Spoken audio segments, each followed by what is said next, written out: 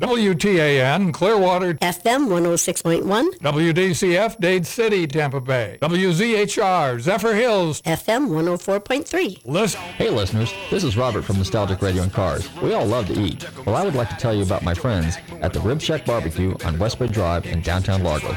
Their menu offers family-sized takeout dinners like delicious ribs, chicken, beef, and pork, or sit-down barbecue dinners, sandwiches, and even desserts. They will also cater your party.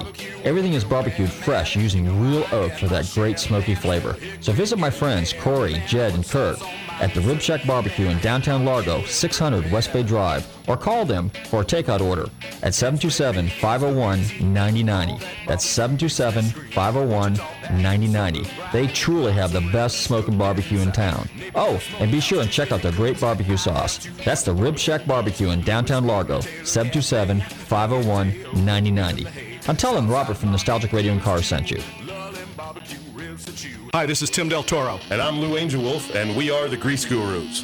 Our show is broadcast every Saturday morning live at WTAN 10 Talk Radio 1340. That's 10 o'clock every Saturday morning for an automotive forum that is flavored with humor and insight. We encourage you to call in and be part of the Grease Gurus show. We'd love to have you, and we will certainly help you find your inner grease. This show is sponsored by Tim's Performance Service Center in beautiful Tarpon Springs at 906 Verona Place, and you can reach us personally at 727-543-1601. Aha. You may be owed some money. After 911 and 411, call 541. That's 727-541-1741. Call Gulfstream Motorsports for a diminished value report. Due to my 28 years experience in the auto salvage business, I'm very good with wrecks. So if your car's been involved in a wreck, call me for a diminished value report. Call 727-541-1741. You may be owed some money for the lost value of your repaired vehicle. And visit us at GulfstreamMotorsports.com.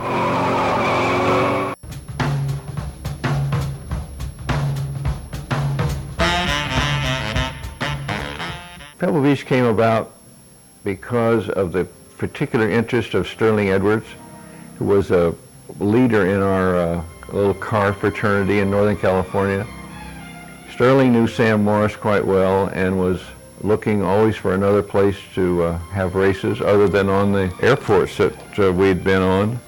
And he approached Sam Morris, entrepreneur, developer of the Pebble Beach Properties projects, and Sam thought it was something he'd be interested in. So Pebble Beach ran from 1950 to 1956. When you think about the fact the first race was 1950, only a year after the first sports car race, it really was the foundation of sports car racing on the West Coast. The attraction was first to race the cars anywhere they could, and obviously the attraction for people to watch these up-and-coming drivers as they were at the time. You didn't have big trailers and mechanics standing all over the place. It was just kind of bring your own car and put it in a race and run it. The main pit area was the corral for the stables, which were on the north end of the course. I think it was 2.1 miles is what it was. And there were a lot of turns and a lot of trees.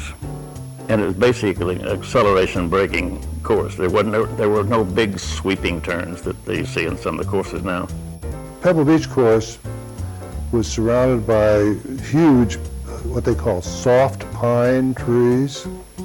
And I can assure you that the only soft part is the first quarter of an inch of the tree. After that, it gets really hard. It was probably the most challenging course in America at the time. If you look back, you think, well, that was a time I could have died, and this was a time I could have died, and you wonder how you ever get to be 30 years old. There were some really exciting drivers back then, and it was a very early period for racing. One of my heroes was Phil Hill. He could handle just about any kind of car, and he would do well and generally win. Every time he came around, you get the crowd very excited. Pebble Beach was wonderful. It was fantastic. It was stunning. It was a world apart from the rest of the world. It was something that doesn't exist really totally today. We dressed as best we could. We behaved as well as we could. Yeah, it was wonderful. Hi, everybody. This is Bob Barsha with Fox Sports. Normally, I'm at the racetrack with the Barrett-Jackson auctions for television. But if I'm not, I'm going to be listening to Nostalgic Radio and Cars, and I hope you will, too.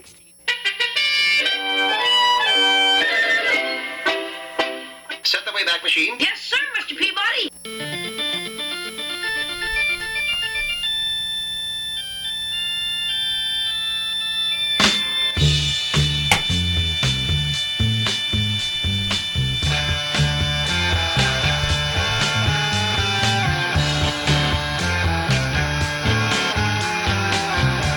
Okay, listeners, welcome. You're tuned into Nostalgic Radio and Cars, and I'm your show host, Robert. Run your computers and Google TanTalk1340.com, and you can see us live here in the studios in downtown Clearwater. Don't forget to check out our website, GulfstreamMotorsports.com, where you can find out all about us. Don't forget, if you've missed any of our past shows, check out our archive page, Nostalgic Radio and Cars, where you can listen to all 360-plus shows. Good evening, Tommy. How you doing? I have a Bobby. There we go. Very good, Robert. Thank you. How you doing? Well, I want to introduce Tommy. Tommy's the new production engineer here, or co-production engineer, I should say. And Bobby is now officially off at University of Central Florida. So he will maybe come in and visit us from time to time. So now my new partner in crime here is Tommy. How you doing, Tommy? I'm doing very well. How you doing, Robert? Pretty good. I understand. Thank you. You're a car guy, kind of like, huh? You like cars? My dad was in a car business for many, many years. Yes. Okay, well then we can banter back and forth, and this theme, this topic, this content here is going to be no stranger to you then. I hope not. Okay, good. Hope I can keep up with your banter. Yeah. Oh, anyway, let's see. So now let me see. I have to do this on my own now. So please follow us on Facebook, and I think it's Nostalgic Radio and Cars and Gulfstream Motorsports. I believe Twitter is at NRC On Air, which I was real active with last week. And we have Instagram, which I believe is Gulfstream Motorsports, something to that effect. Okay, as the show progresses, I will learn this stuff, and I promise you that I will get better and better and better and better at it. Now, last week, we did a live show from one of my favorite events, and that is Monterey Car Week. Now, I got to tell you guys, of all the shows, if there's no show on the planet that you can attend, except one, you need to make it Monterey Car Week. And the reason I say that is because it has a little of everything. Now, the only thing it probably doesn't have is drag racing and motorcycle racing and stuff like that. But there are drag cars and motorcycles all over the place. They're just not racing. But there are a lot of road race cars, there are a lot of exotic cars, there are a lot of vintage cars.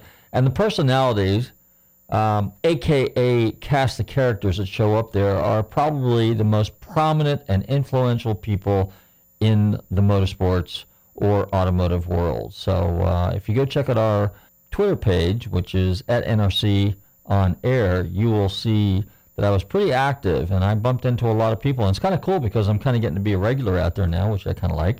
And, where people kind of know you on a first-name basis and actually acknowledge the fact that we have a real live radio show. And they're more than welcome and more than excitable to be guests on our show. As a matter of fact, this evening we have a friend of ours coming back on the show. I will say that he's an alumni guest, and from a very, very prominent American racing lineage in this country. Okay, his father was probably one of the foremost gentleman racers in the country, and also one of the early pioneers at the Pebble Beach road races. And if you heard the clip was had a number of prominent people, many of which raced back in the day in the early 50s. And it's the argument is this: where did sports car racing really start? Well, we know it existed in Europe, but it really didn't become prolific in the United States until, I'm going to say, the late 40s, right after the war, because a lot of American GIs, that is soldiers basically, GIs were over there, and what they did is they didn't have big bulky American cars to beat around in. They drove sports cars. And so they became acclimated and accustomed to driving little sports cars, and particularly on those little windy roads that they got over there that go up and down the mountains sides in all over Europe, the Alps and places like that. So at any rate, they brought their cars over here. So, and I believe, and I think it's Colonel, and I know Alan's going to call in a minute and correct me because my occasional sidekick here on Nostalgic Radio and Cars is Alan.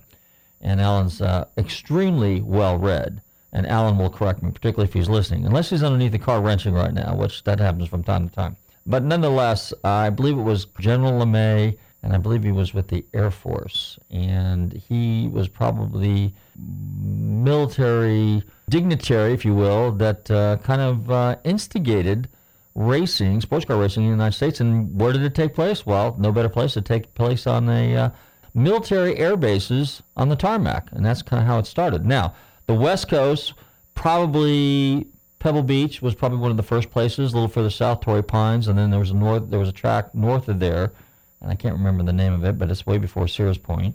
And then, of course, on the East Coast, we have Sebring, and up north they had Watkins Glen. And in the Midwest, I'm going to say maybe Road Atlanta, but that might have been years later. But I'm sure if there's somebody listening, they'll correct me. But when we get Derek Hill on, that's our guest, our special guest for the evening. Oops, I let the cat out of the bag.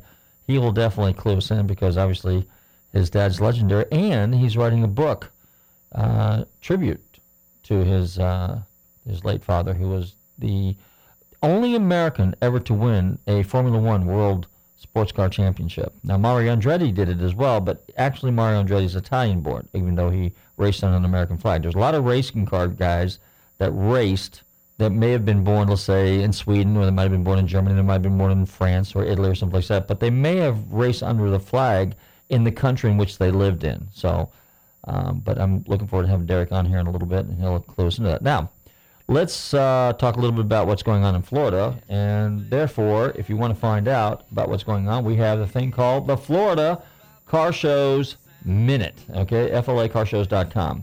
And if you want to find out where any and all the car shows are that are taking place here in our beautiful Sunshine State, hot and humid, 94 degrees today, definitely visit FloridaCarshows.com. And Tommy, that sounds like a cue for a station break there, right? Okay, you're tuned in to Nostalgic Radio and Cars, and we're going to play a little music. And since we're on this little 60s kick, how about a little Peter, Paul, and Mary? And I dig rock and roll music. Don't touch the dial. We'll be right back.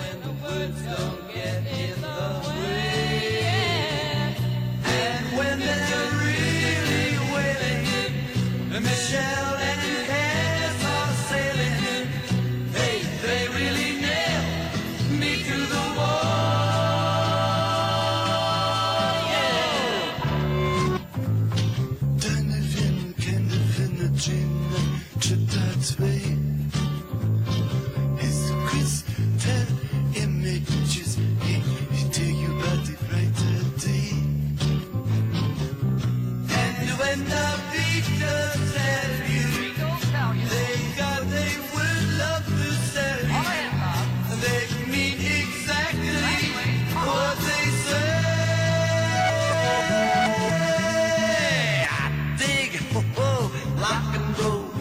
I could really get it on in that scene. I think I could say something if you know what I mean. But if I really say it, the radio won't play it unless I lay it between the lines.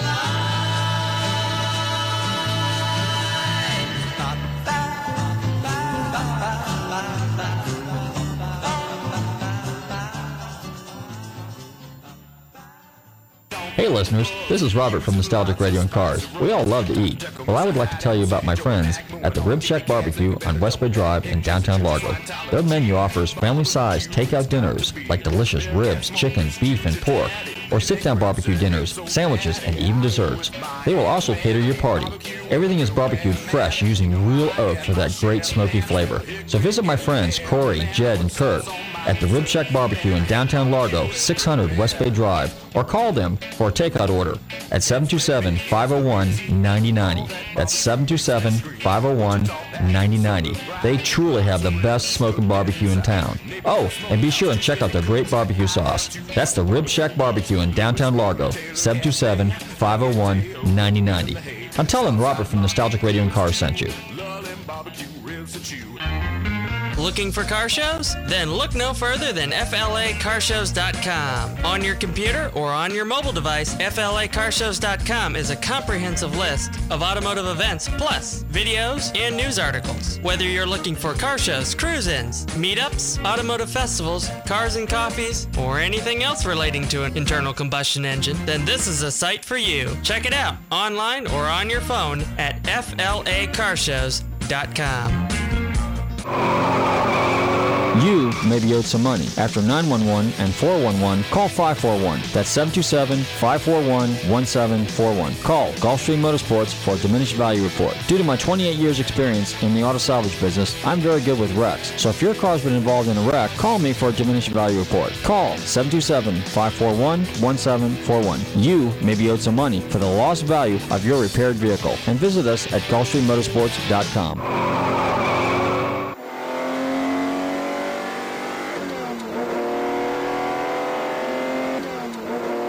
This is Darryl Starbird, the Bubble Top King. You're listening to Nostalgic Radio and Cars. All right, we're back. He's wrestling around in the production studio. You're doing a great job. First time out of the box. I'm proud of you. I know. Actually, guys, I got to tell you, I actually have one of the more complicated shows here at the studio, don't I, Tommy? And he's shaking his head. And Bobby pretty much had that bastard, and he gave poor Tommy here a crash course. And I got to tell you, hats off to Tommy. Tommy, you're doing a good job. So anyway, all right, so we just came back from Monterey Car Week, and hey, did you guys dig that commercial? Bobby cut a really cool commercial for FloridaCarshows.com. So Tara, I hope you're listening, and definitely check out FloridaCarshows.com. You can find out where all the stuff's going on, because now the fall's coming. The first, basically, car show swap meet that we're going to hit is the Sumter County swap meet, but there's all kinds of stuff going on, so again, check out FloridaCarshows.com. Now, back to Monterey. You know what? I can't tell you enough about it, but there's so much stuff going on. For example, let's say Tuesday starts out, the kickoff show is Concours on the Ave, which basically is an open event. Open meaning anybody can show up there. People that show really, really cool cars, but then everybody else that shows up is public, and it's free to everybody. It's open. That's what I mean by open. And you can see some absolutely amazing and incredible cars and a total eclectic collection of cars. Now, one of the things that they had this year was a lot of cars out of the late 50s and 60s, which two cars caught my attention. One was a lightweight 63.5 Galaxy, a beautiful 64 T-Bolt Thunderbird for you Ford guys out there, and a 59 Mercury station wagon that was in coral. It was a woody, gorgeous looking car. And of course, the standard Ferraris, Porsches, Maseratis, and all the other really, really, really, really cool cars. So there was tons and tons and tons and tons of really cool cars there, plus the vintage race cars that were showed up there, the Trans Am cars that were there, the sports car race cars that were there. Cobra was there, for example, Lancias, Fiats, Volkswagens, Porsches, Audis, DKWs. There was a TR250 there, but actually the English version, which is fuel injected, is called a TR5. Very cool car. A Pegaso, a very rare car, Italian made. Isos were there. Let's see, what else? I mean, just Lamborghinis obviously were there, but all vintage cars. So it lines up Ocean Avenue. It's an absolutely stunning, stunning, stunning event. And then Wednesday we went to Carmel. That's called the Carmel Mission Classic. Now that actually takes place at the Carmel Mission. And it's kind of quaint, it's intimate. There's probably maybe 60, 70 cars of the highest quality. And again, the same caliber cars that I mentioned before.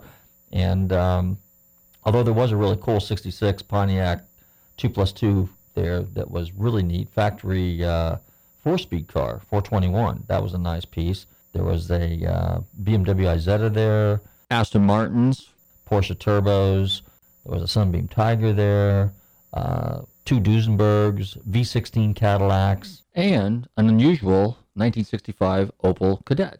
Oh yeah, and there was also a very unusual car, and it was called a Woodhill Wildfire, and it was kind of like one of those very early 50s hand-built fiberglass cars. It was kind of like on the order of a kit car, and what a lot of those cars had back in the day was maybe an American driveline in them. Looked very sporty, very European, but if you didn't want to spend the money on a Jag or a Porsche or a Ferrari or a Maserati, you look for an alternative, and that's where this car fit in. So, as a matter of fact, I think it's in the book Forgotten Fiberglass. You might want to check that out. Neat piece, but it was up there as one of the feature cars. And the Wonder Bread Indy car. So if you get a chance, visit Carmel Mission Classic. Now, the neat thing about that event is at 1 o'clock, the bishop actually comes out and blesses the cars. So that was pretty cool. So the bishop was out there, and he said a prayer. And of course, most of us that were there obviously were Catholics, and but all denominations pretty much, because cars is kind of an all-denominational thing. And so then he walked around and took his little thingy and his water and dipped it in there and just kind of sprinkled it over the cars and said a little, blessing, and everybody was excited about that. Oh yeah, one car in particular was the '69 Mustang Trans Am race car that was raced by Peter Revson back in 1969 and 1970 that he campaigned. So his car was there, and I remember that car a number of years ago, probably 20 years ago when I first time I saw it. Boris said the Trans Am racer was taking that thing around the track. Now, we went to Laguna Seca, and just an amazing track. I love that, the corkscrew. When if you go to Twitter, you'll see some pictures up there, but I will put some stuff up on Facebook, and I will put some stuff up on our website, and I got some great shots this year as well. And again, the collection of cars that were there, it's just indescribable. You name it, it was there. And primarily all vintage, but the major marks like Porsche, Mercedes, Audi, Ferrari, Aston Martin, Alfa Romeo, they all had late model displays. But one of the outstanding features that they had there was the display of cars. And I believe it was, since this was the 60th running of Laguna Seca, they had 60 years of race cars, beginning with Pete Lovely's Ferrari Testarossa that won in 1957, which was the very first year that Laguna Seca took place, where it's at right now, out in off 68 between Monterey and Salinas. And it's an incredible track, great topos, lots of curves. It's a very, very technical track. It's only 2.5 miles long, but it's really cool. And of course, a couple of weeks ago, we had Brad Littlefield on, and Brad was there, and we were hanging out for a few minutes, and then so then I went out and put my photo vest on and snuck around and took some pictures. Now, I guess we're going to get ready for our guest that's going to be coming on our show here in a few minutes. And but I got to tell you, Monterey, outstanding event. The Quail, outstanding. The Jetport Party, outstanding. Concorso Italiano, outstanding. And then the Pièce de Resistance, of course, was the Pebble Beach Concourse on Sunday. Two things that we did on Monday, though. We actually went to the Black Hawk Museum, which I highly recommend you go see. Beautiful cars there. Donald Osborne, noted appraiser, was there. And we went to Arlen Ness's motorcycle shop, which is just around the corner there from Danville, California, on the Oakland side, and near Pleasanton, and that was in Dublin. So, hey, you're tuned into Nostalgic Radio Cars. We'll be right back, and we'll have a guest on in a few minutes, and we'll talk more about Pebble Beach.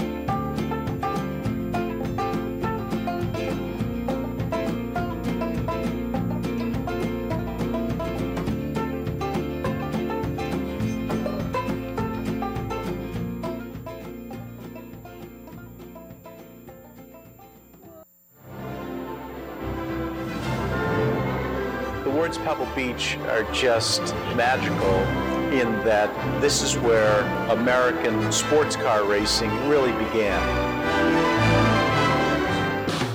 The crowd was pretty huge all the way around the track, along the snow fencing that would keep the cars out of the crowd. We saw the drivers in those days at Pebble Beach as centaurs, racing through the pinewood to do combat.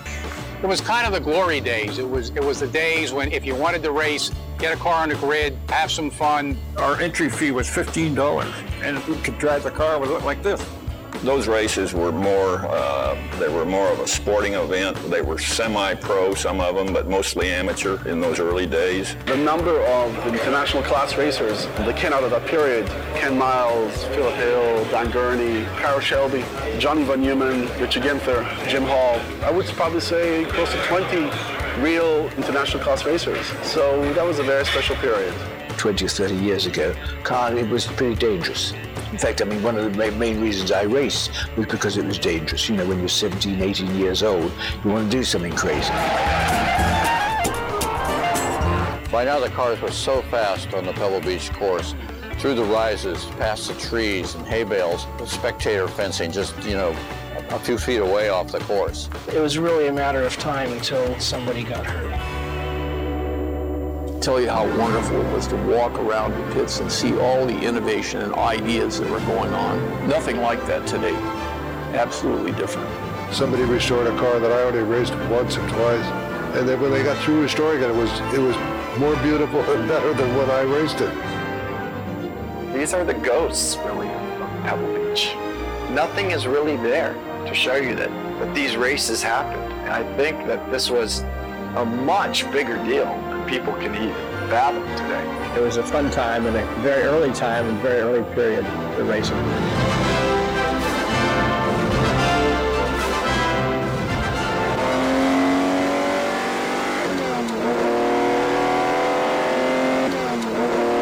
This is Sterling Moss, and you're listening to Nostalgic Radio and Cars. Okay, we're back, and you're tuned into Nostalgic Radio and Cars. It's time to introduce our special guest for the evening, and I'm delighted to welcome this gentleman back. He's been on our show before. We are kind of acquainted. We're not best buddies yet, but we're working on it. This gentleman's got some amazing driving skills. He is what you would call, let's just say, a on-screen precision driving talent, which is kind of cool. Okay, I like that. He is also a professional race car driver. He comes from the family of probably the most renowned race car driver in the country. I'm delighted to welcome to the show this evening the MC for Pebble Beach, Derek Hill. Derek, are you there? I am here. So what'd you think of the... Oh, I'm glad you can make it. I know you just got in this afternoon. I just got in this afternoon. Everybody's just kind of scrambling to kind of get sorted out for the day. So Great. Yeah, we're all suffering from a little bit of Teflon brain. It's been an intense week. I'm really glad to be here. Yes. So how do you start your week off at Monterey? I started off by getting up there on Monday, and, with the Master of Ceremonies duties, I'm involved in the script meetings that get going earlier in the week. There's always the last-minute things to iron out, as much preparation that the whole team does throughout the year. It's just good to get there early, and I like to get out to the track because I'm usually driving something for the Rolex Motorsports reunion out there at Mazda Raceway. So, yeah, and plus it just kind of gets your head in the game by getting up there early. This is true. Now, are you involved in do you do any of the, what's the word I'm thinking of, commentating or anything like that for the symposiums at all? Do you do any of the introduction there? Or moderating, that's what they call it, right? Are you talking about in Naples, Florida? It's a Collier Symposium? No. Up there at Spanish Bay. Yeah. The forums. Yeah. The forums. The classic car forums. I don't, except this year we did one. We did one on a book that has just come out that we've been working on for the last 10 years about my father, and it highlights all the photographs that he's been taking. So I actually went to Pebble Beach early on in the year with the idea of wanting to present the book at the forum. And so I got up there with a couple of the other guys who worked on the project, and we gave a nice talk about it. So, yeah. Okay. Well, actually, that's where you and I met. It was probably about 2-3 years ago when they did the feature, and I played a little clip from the movie Racing Through the Forest. which is the... That's right, yeah. And so that was out there because on the back lawn, I think they had some of the early cars out there. So tell us a little bit about what you're up to, and because I know you're racing, and I know you do some test driving for some manufacturers, and you do some filming for them. I mean, you're one of the... I guess you call it on-screen talent, driving talent. I guess we call it. I would call it stunt driving, but it's not really stunt driving because you're actually driving the cars for commercials, right? Well, I guess I gave you a more technical term there. Okay. With precision driver, that's the way the Screen Actors Guild designates it. Because stunt drivers are the crazy guys who will crash cars and have explosions go off at the same time, and sort of live and breathe for that stuff. But the precision drivers, we're just there to be, qualified handlers of the automobiles when you're driving fast and you're driving really close to the cameras. And so, that's more, I don't like all those jumping through flames and flipping over on my lid. You get enough of that on the racetrack, right? Yeah, well, you might every so often. That's enough for me. Okay. So what'd you drive at Monterey at the Rolex reunion this year? Well, I drove one of Peter Mullen. Peter Mullen has a great collection of French cars. It has a museum out here in Oxnard, California. And he brought up a Tipo 51 Bugatti, a 1931 Bugatti, which was a great pre-war Grand Prix car. Unfortunately, I only got one lap before the magneto failed, and they got that fixed, and we had no compression in one of the cylinders, and that was it for the weekend, unfortunately. But Peter put me in his car that he was driving, which was a Type 57 Bugatti, which wasn't going to be competitive in the race, but it was the best view to watch the race from as the cars lapped me more than once. Yeah. Did you have a camera set up, an in-car camera front and back, so you could record all that? I did not, unfortunately. It all was last minute, and that group, because we're the earliest cars, were generally the first or second group out in the morning, and so we just didn't have time this year. I got some pictures. I was there when that race was taking place on Saturday, so I got to see some of you guys going out there, and it was just amazing. What amazed me, Derek, is they're out there in these 20s, 30s Grand Prix cars, okay, with really your race with, let's just say, no safety equipment other than a helmet. I mean, they were just basically strapped in, and their whole body, their whole torso is sticking up over the car. So if there were to be a mishap, as in the case in the old days, the results would not be too, they wouldn't be too happy. Let's put it that way. But no. So now. No, but yep. So my question to you is, at least that's what it appeared like from where I was sitting, my perspective, from my vantage point. So tell me, what do you do? How do you prepare these cars to kind of make them a little bit safer for modern day racing venues, so to speak? So what do they do? Well, there's not much they can do to make them safer because we do have seatbelts, but my big question is, do the seatbelts make it safer? I'm not sure. I'm always thinking of, how do I eject from this thing if I'm going to have a big impact? And that's kind of my backup plan. Maybe like a fighter pilot thinks of how he's going to pull the eject, hit the eject button. Because really, back in the day, you didn't want to be in the car when it was having an accident. At least that's how my dad always phrased it. And they weren't meant to crumple well. And, just whatever you're going to be flung into in the driver's cockpit probably will do more damage than you skidding down the road. So, yeah, it's always in the back of your mind. But then again, it all comes down to modern-day racetracks being safer. So I'd say the environment we're racing in is where the safety comes in.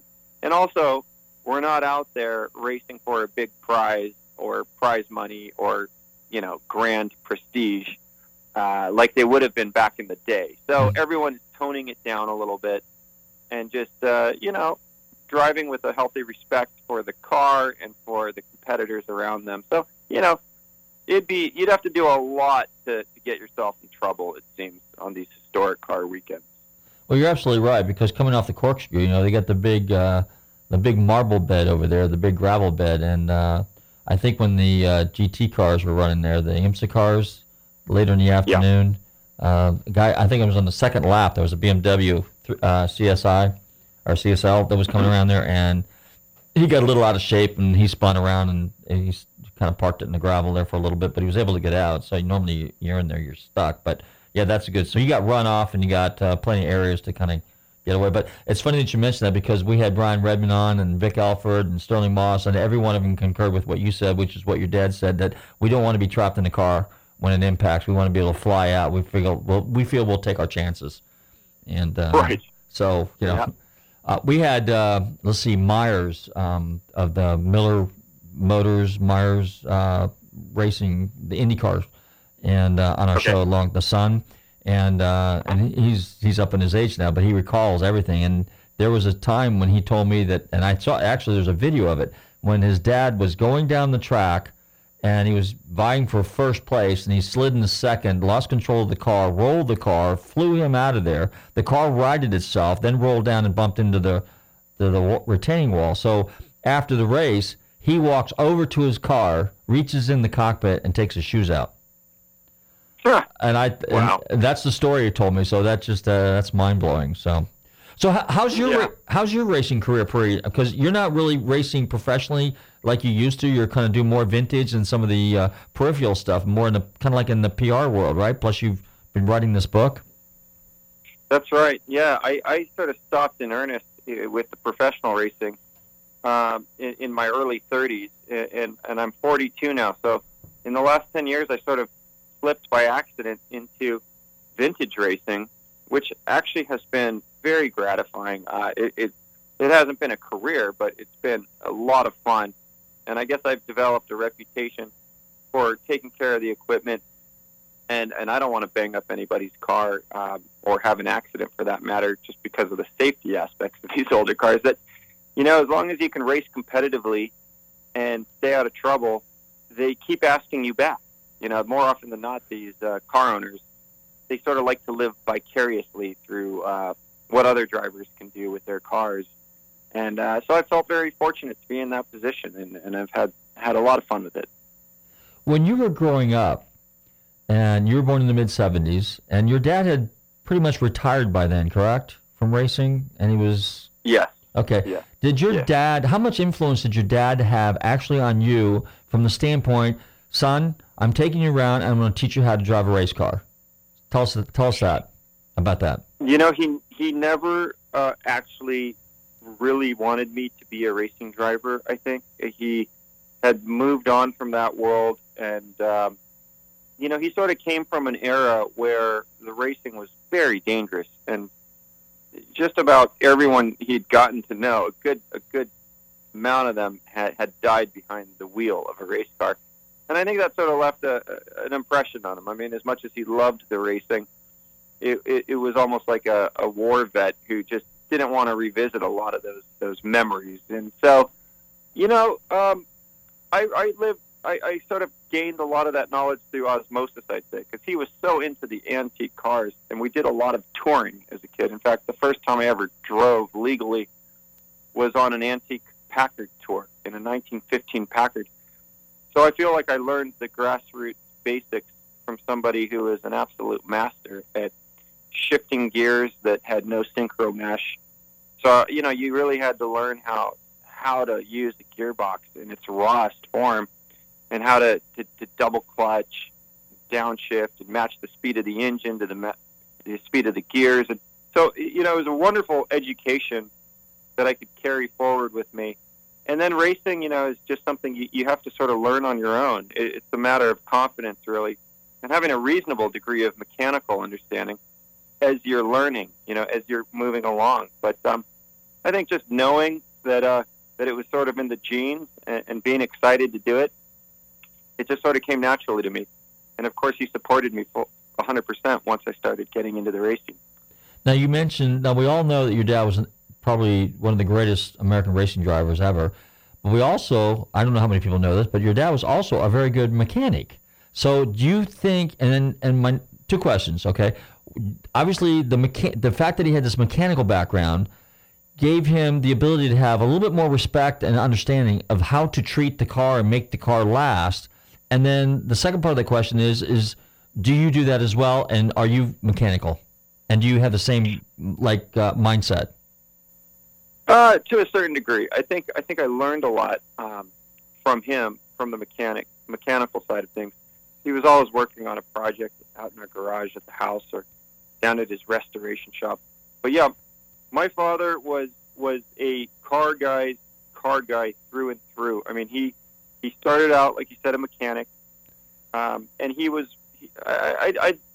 I'd safely say my father was a genius. You know, he called it sort of a lopsided intellect, where it was like all he could think about, all he could immerse himself in, was the mechanical nature of cars, and he was totally obsessed with it and loved everything about the ones that he had an interest in. So I think that's naturally what led him to racing for a company like Ferrari, because they were just building very high quality cars in their early days, the sports car days. And so, you know, I definitely took a more of a degree of mechanical sympathy with me into my racing. But then again, modern day race cars, you can really beat them up. They kind of build them that so anybody can get in there and just, you know, abuse the thing and make it through a race, make it through a sprint race.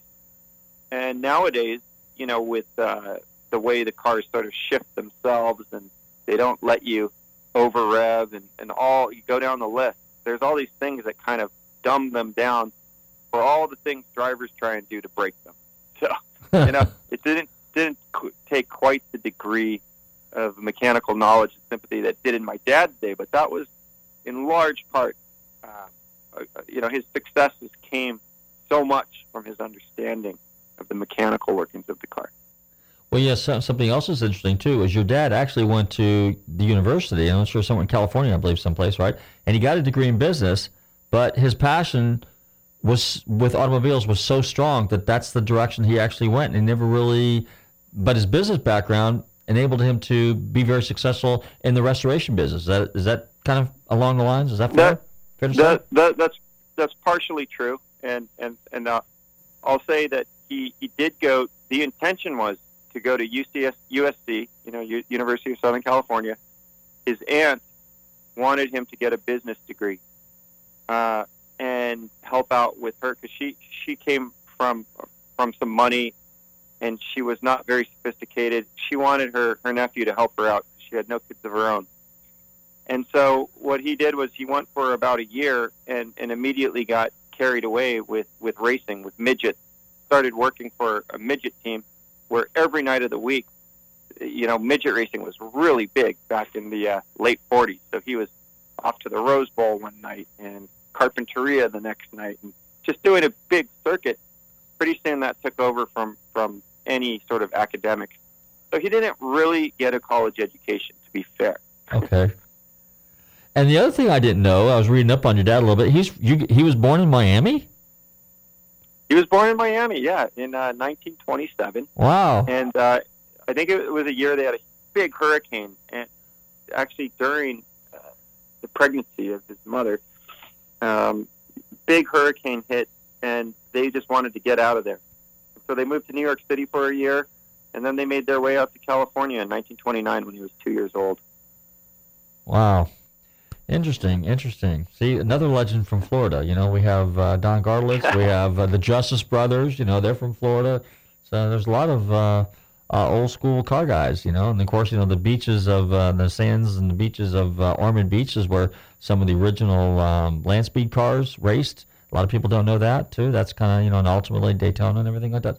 Derek, yeah. In fact, yep. Go ahead. No. Go ahead. Finish. I was going to say that, you know, when we went down to Florida for the races, I often traveled with my father when I started racing, and we'd race at Sebring quite a bit.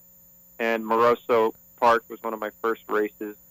And he always loved going down to Florida. I think it was for him going, you know, home to his roots a little bit.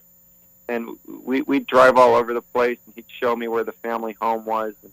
And I think he always had a real soft spot for Florida. And I really enjoyed those trips we had down there. So, all right, and all right, we'll talk about Sebring and PBI, which is Moroso, Palm Beach International Raceway, and Daytona. Do you get a chance to come down here and vintage race at all? I haven't actually. No. I did a lot of the modern day stuff and did Sebring and all that, but Oddly enough, I haven't gotten down there for vintage yet. Okay, well, check out HSR because they have 2 really cool races coming up. They do the 24-hour Classic, okay, which is kind of like what they do in Europe, and that's at Daytona, and then they do a 12-hour Classic, which is actually at Sebring. I think you'd find that very, very interesting because those are the tracks that your dad pretty much dominated back in the day. Oh, yeah. I would absolutely love that. I know very well about those races, and I think that 24-hour Classic at Daytona just sounds like it's been a really big hit. It has. The fans and the drivers, all of them. Yeah, cars and people Great. and drivers from all over the world show for the 24-hour Classic, so that's an incredible venue. Gary, tell us a little bit more about what you have in store. So where are you planning on going? What's some of the future plans? Oh, yeah, let's talk a little bit about the book about your dad. Now, you've been working on that for a number of years. Is there a lot of text in that, or is it more photographs, or is it kind of a balance? It's a balance. Although it's primarily photographs, it's a big coffee table, 2-volume book, and then we've added a 3rd volume, which is a biography on my father. And it's been such a long work in progress because the nature of it was to dig about 1,000 35-millimeter transparencies out of the closet. And while my dad was still around, before 2008, a friend of ours, a guy named Steve Dawson, came by every Monday and spent a few hours with my dad going through each slide, getting the stories, really getting it all down in detail. And it's just been one of those sort of labor of love projects for all of us. And Doug Nye, who's a famous motorsports book author and historian out of England, has published it and also authored it. And it's gorgeous. I just saw the first printed copies myself over the Pebble Beach weekend. They're being printed now, and I guess I could plug it if I may. Sure, it's absolutely. Phil Hill Book. Yeah, so it's at philhillbook.com, and it's exciting for us. It's just been, I think it really just sums up my dad's whole life and career and legacy very nicely, because he was actually a pretty darn good photographer, and he shot in color Kodachrome, which for people who know about film know how well the colors have held up with those. And the nice thing was he kept those slides in the closet for all those years out of the light. So the images are just stunning. And they just essentially were snapshots for him to show the folks back home what he was doing in the early 50s through the early 60s. And so it's been a lot of fun. That's amazing. I'm looking forward to seeing the book. I didn't know the book was out until you had mentioned it earlier, so all the best with it, and that's good. So what else are some of the other projects that you're working on? Now, you've been with Pebble Beach, that organization now for, what, a couple of years? You've been MC there for a while now? Yeah, I did my 4th year of MCing. Okay. I took over from Ed Herman, who had fallen ill about 4 years ago, and we co-MC'd the first year. Sadly, he passed away that winter, but it was wonderful for me to kind of learn from him a little bit and then take that role on myself. And so, having been a judge there for 4 years and an entrant and just growing up going to that show, I just absolutely love it. And I feel with the emceeing, it's kind of one of the best seats in the house. So I've been really enjoying that role. That's super. Have you been invited to host or MC any other Concours events or anything? Well, I've been invited as an honorary judge to some events. This year I went to the Villa d'Este show over in Italy, which was just fantastic. Uh-huh. I do get invitations. I can't say yes to all of them because I just got married and have an 8-month-old boy now, and I'm just trying to enjoy, being around with him. And the advice I get from so many dads is since they regret not spending a lot of time with their children when they were younger, to really try and make an emphasis to do that. So I'm having fun seeing my boy grow up, but of course going to car shows, car events, and really just trying to make a good balance out of it all. Well, that's super. But I'll tell you what, from me, definitely, because I did that when my son was born. That was my total life and everything like that. And then the cool thing is when they get a little bit to the point where they're kind of a toddler, you take them to all the events with you and, see how they do. They either gravitate to it or they don't, But nonetheless, you're there and you got this bonding thing going on and you're raising your child, you're spending time, you're sharing your experiences with them, and all the best to you there in fatherhood. That's great. I guess, not that you want to brainwash your child too young to be a car guy, but I guess that's not such a bad thing, right? No. Well, if you're like me and like what I did and what my parents did, not that my dad was a car guy, but my very first toy was a car. My son's very first toy was a car. Even though he likes cars, he's not obsessed with it. And so, as a matter of fact, he's going to school at the University of Central Florida right now, and his major is stage management and technical theater. So he's going in a completely different direction. And but he still likes cars. He's a hobbyist. He drives the vintage cars with me. He goes to the events all the time, and so he's got a. We found a balance, and and that'll probably work for you as well. Or he may be the next great Phil Hill.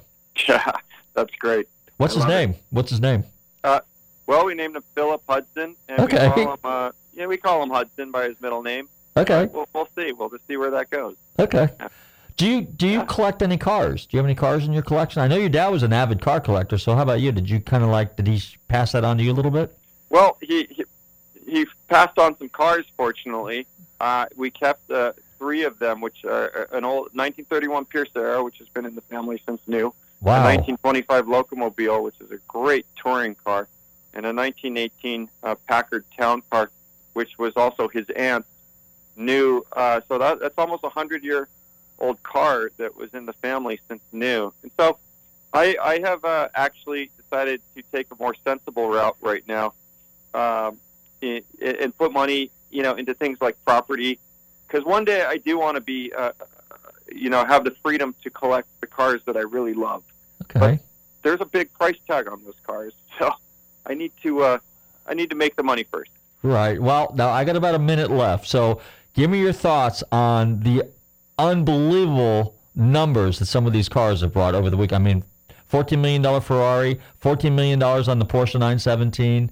I mean, it's unbelievable. I think it's great. It shows that the market is still strong in that area, and I think more and more people are coming out, with money and discovering the collecting hobby, and that's what drives it. It can't just be the same people trading cars around, and I think it showed this year that the market is healthy, and the interest is still very strong. That sounds like a wrap right there. That sounds very good. All right, I'll tell you what, Derek. Thank you very much for taking some time out and hanging out with us. If people want to find out more about you, do you have a website or anything like that you want to share with anybody, or Facebook, Twitter? Sure. Well, I'm on Instagram at DerekHill28, all one word. But for sure, the book is PhilHillBook.com, all one word. And go check it out. It's a great testament to that era of racing. Super. All right, Derek, thank you very much. Good luck in fatherhood. Good luck in racing. Good luck in everything. We'll see you at Pebble Beach next year, or maybe in Amelia. Never know. I want to thank my special guest, Derek Hill, for coming on the radio show. I want to thank all my listeners for tuning in tonight to Nostalgic Radio and Cars. Tell your friends every Tuesday night on the Tan Talk Radio Network between 7 and 8 p.m. Don't forget to check out our website, GulfstreamMotorsports.com. Nostalgic Radio and Cars. Don't forget to check out FloridaCarShows.com. And we will see you at some of the upcoming car shows in the fall here. Stay tuned, stay safe, drive carefully, and love your family. Country in your eyes.